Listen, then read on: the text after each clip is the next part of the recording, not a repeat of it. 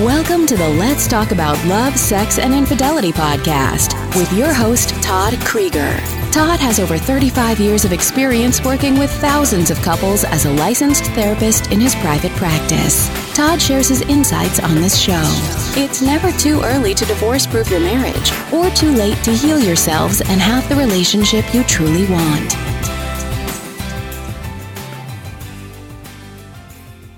The future of sustainable relationships.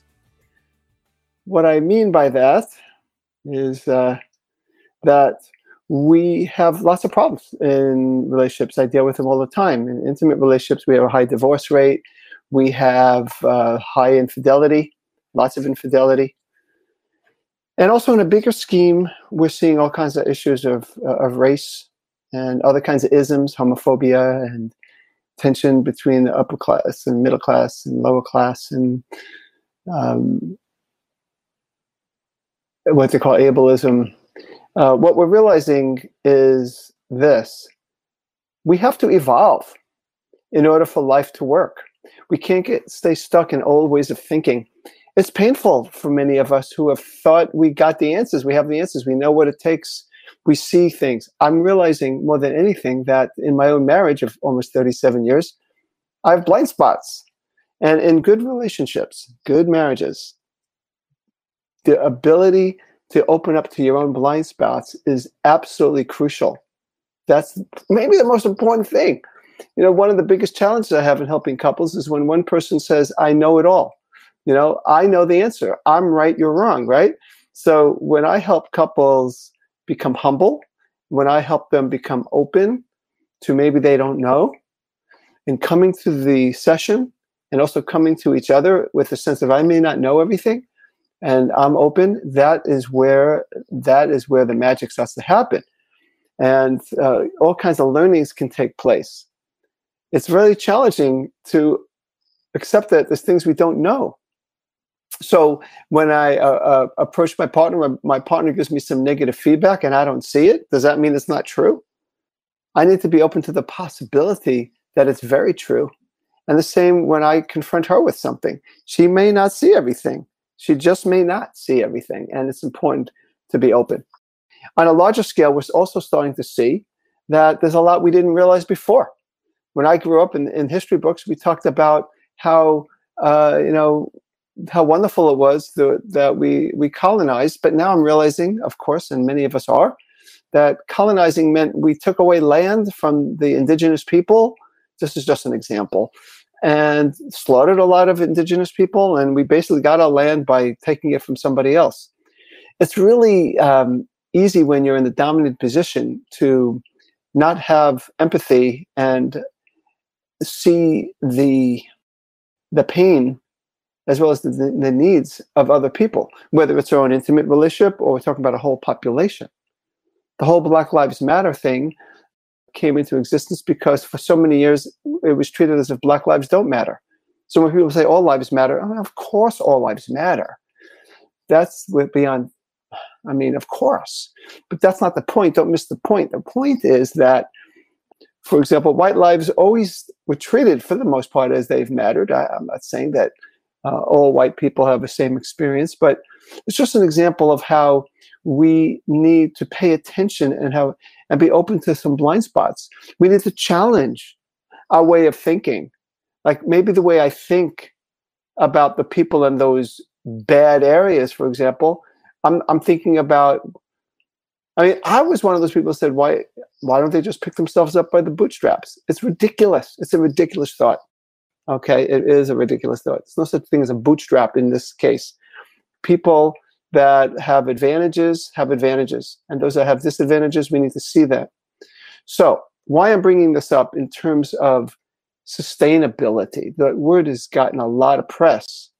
You know, my younger daughter is involved. She just got a master's at Columbia, and she's focusing on sustainable environments, especially sustainable food systems, and basically sustain some of these, to keep things going, right? To make things work over the long haul, over the long term, not just short. And so when you have the haves and the have-nots, the have-nots eventually are going to affect the haves. I'm not espousing to some kind of, I just think there are healthy ways to have the system we have at this moment in time. I love our capitalistic approach because I like the idea of merit. I'm always open, though, to seeing what's true and what's not true. I think there are major problems here in terms of evolution, the lack of evolution of our capitalist systems. I think we need to find ways to tune in to those that need help, so that listen, can you imagine how sustainable our planet would be if we all were out of survival mode, where people weren't starving in some countries and they were billionaires in the others? And I'm not even against billionaires. What I'm against is people starving. If there's a way to do this where people are out of survival mode so that they are free now to find their own opportunities, to find their own creativity, that's very important. So when I'm working with couples, I'm going to shift back and forth here, I find that the couples that do the best are those where they both feel they have the power to express themselves and they both feel visible. That's really what it takes. More specifically, in the world of sexuality, I find that one of the biggest contributors to low sexual desire, it's not the only one. I know there are physical reasons and other kinds of reasons, but one of the main factors that lead to low sexual desire is when a person doesn't feel they have the space to express what their sexual desires are, or even their desires out of the bedroom. It could definitely filter into the bedroom. So one of the things that I help people do is help people where they both feel some power. And I understand that in some cultures, in terms of male and female, males have more power and females have less power. I mean, it's that way in all cultures, but it is evolving somewhat in some cultures more than others. And ultimately, I think that in order to have the long, alive, passionate marriage that I write about and I talk about and I work with, both people definitely have to have a stance of power, of being heard, of being seen. So, what would a world look like? What would a world look like when we have sustainable relationships? It's a world where each one of us realizes freedom. I think about people that, and I'm going to say this, okay, but the whole thing about masks during the pandemic and the freedom to not wear a mask, to me is crazy, because we are not alone. If I lived by myself, I would have the freedom to do whatever I want. But if I'm in let's say a marriage, I got to think about how my thoughts and my behaviors affect my partner. I am beholden to my partner. That is the beginning of an evolved relationship. When I begin to experience my life as I am free and I need to do what's best for my partner and I, not just me. Now, the truth is, if I act in a way that says, I'm free to do whatever I want, to heck with you, then I have that freedom, but I surely don't enjoy the freedom of having the benefits of a wonderfully loving mutual relationship. Likewise, with again, expanding out to when you don't wear a mask, you're putting the freedom of not wearing a mask over the freedom of me to feel comfortable, the freedom of me to feel safe, or the freedom of me to have less chance of catching a variant version of the vaccine 5-6 months from now, or whatever the case may be. My point about this is, because I'm not sure when some of you might be hearing this recording now, sometimes later, the thing that's sort of like an evergreen concept here that will be true forever is that what makes relationships sustainable and ultimately what makes life phenomenal is when we live our lives not just thinking of ourselves, but thinking about others. It oftentimes means that the person that has the power or the money or whatever may have to share somewhat. They may have to share. They may have to give of themselves, whether it's money or time or at least attention, to those that may have a very different experience. They don't have that advantage. So whether we're talking about the couple, intimate couple, or whether we're talking about a more of a macro, broader version, an evolved society is one where we have freedom and we are thoughtful and considerate of others. We make room for others. We make room for others. I'll never forget when my kids were little, their favorite book for me to read was The Rainbow Fish. And in the story of the Rainbow Fish, and I haven't planned anything. I'm just going, I like doing these talks, just coming to what comes to my consciousness. But the Rainbow Fish is about this beautiful fish, has all these beautiful scales, and this fish is admiring himself in his reflection somehow. That's how I remember it. Probably not, because I don't know how we'd see himself, because there's no mirrors under the sea. But anyway, he somehow knows he's beautiful. And this little blue fish, I remember, comes to him and says, "Can I just have one of your scales?" And he basically says, go away, these are my scales. And so I guess the blue fish tells all the other fish, and all the other fish kind of stay away from him because he was mean. And he goes to the wise octopus and says, "Can you give me advice about these scales?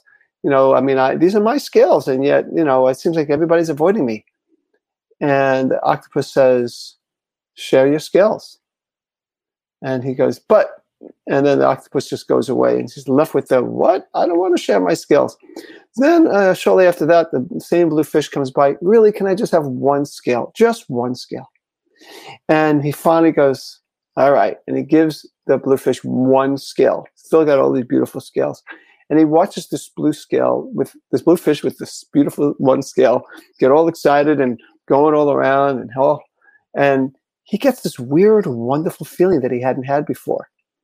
Right? There's this part of our brain that really does crave giving and altruism. And so anyway, this fish brain, this fish experiences this joy. And then some of the blue fish brought a whole bunch of other fish. And he just generously and happily gave his scales until he had just one scale left. So now they all have one scale.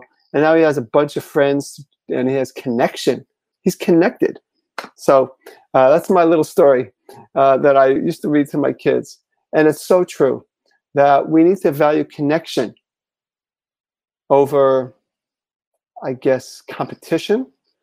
To be honest with you, I like competition. I'm a sports person. I like watching sports.